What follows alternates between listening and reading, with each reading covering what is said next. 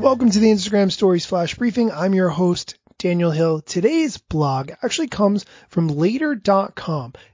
How to get discovered on Instagram search. 8 tips for growing your following. This is a really good article. I actually really liked this, even though it oddly only includes 7 tips for growing your following.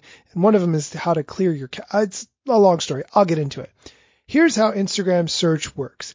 It's the directory to every Instagram account on the app.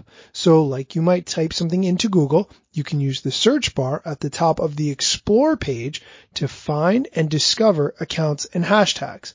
Instagram actually categorizes the search results by top results, accounts, hashtags, and places, which makes it very easy to find exactly what you're looking for.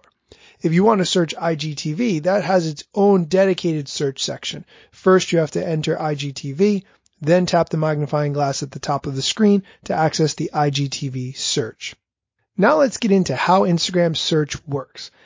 Like a search engine, Instagram reads profiles and learns what, when, and where to reveal profiles in results.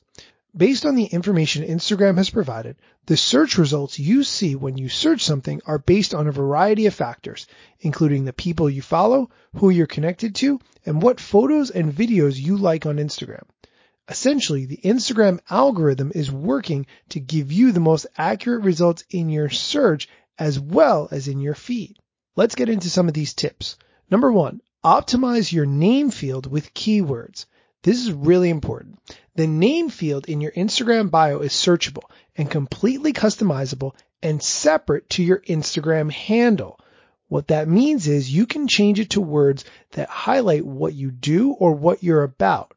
By including keywords in your name field, your chance of appearing in the top results if someone searches for those keywords will be much higher. The article has some suggestions of posts to look at for people who have done this, and I realized that even though we often put our name in the name field, there is no reason for it to be in the name field if your Instagram handle is your name, like mine is. This actually kind of put it in perspective for me and makes a lot of sense.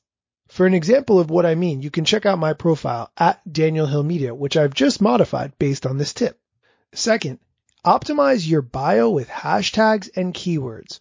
Your bio, if it's optimized with keywords for your brand and your business, will help you to show up higher in the search results, according to this post from Later.com. You can even add in clickable hashtags in your bio.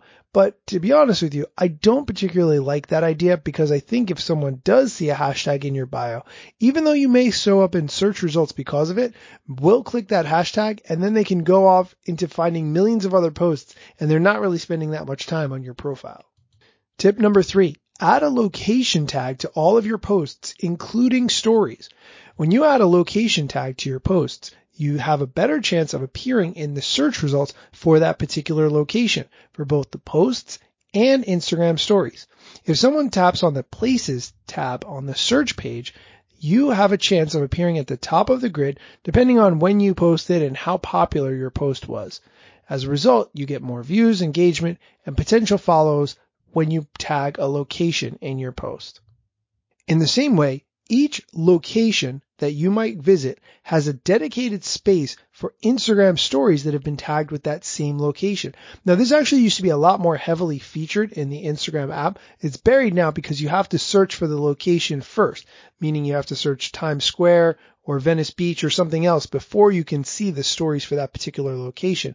But it's a really good way for you to appear on more people's radars, especially if people check the posts for that location frequently. The article has some other good tips, but those are the best ones. There was one tip that kind of confused me. Number 8, clear your search results history. I failed to see how that helps to get you more views because you cleared your search history, but it's in there and it's worth checking out, at least to clear your search history from other prying eyes who might see your phone. That's it for today's Flash Briefing. Thanks for listening.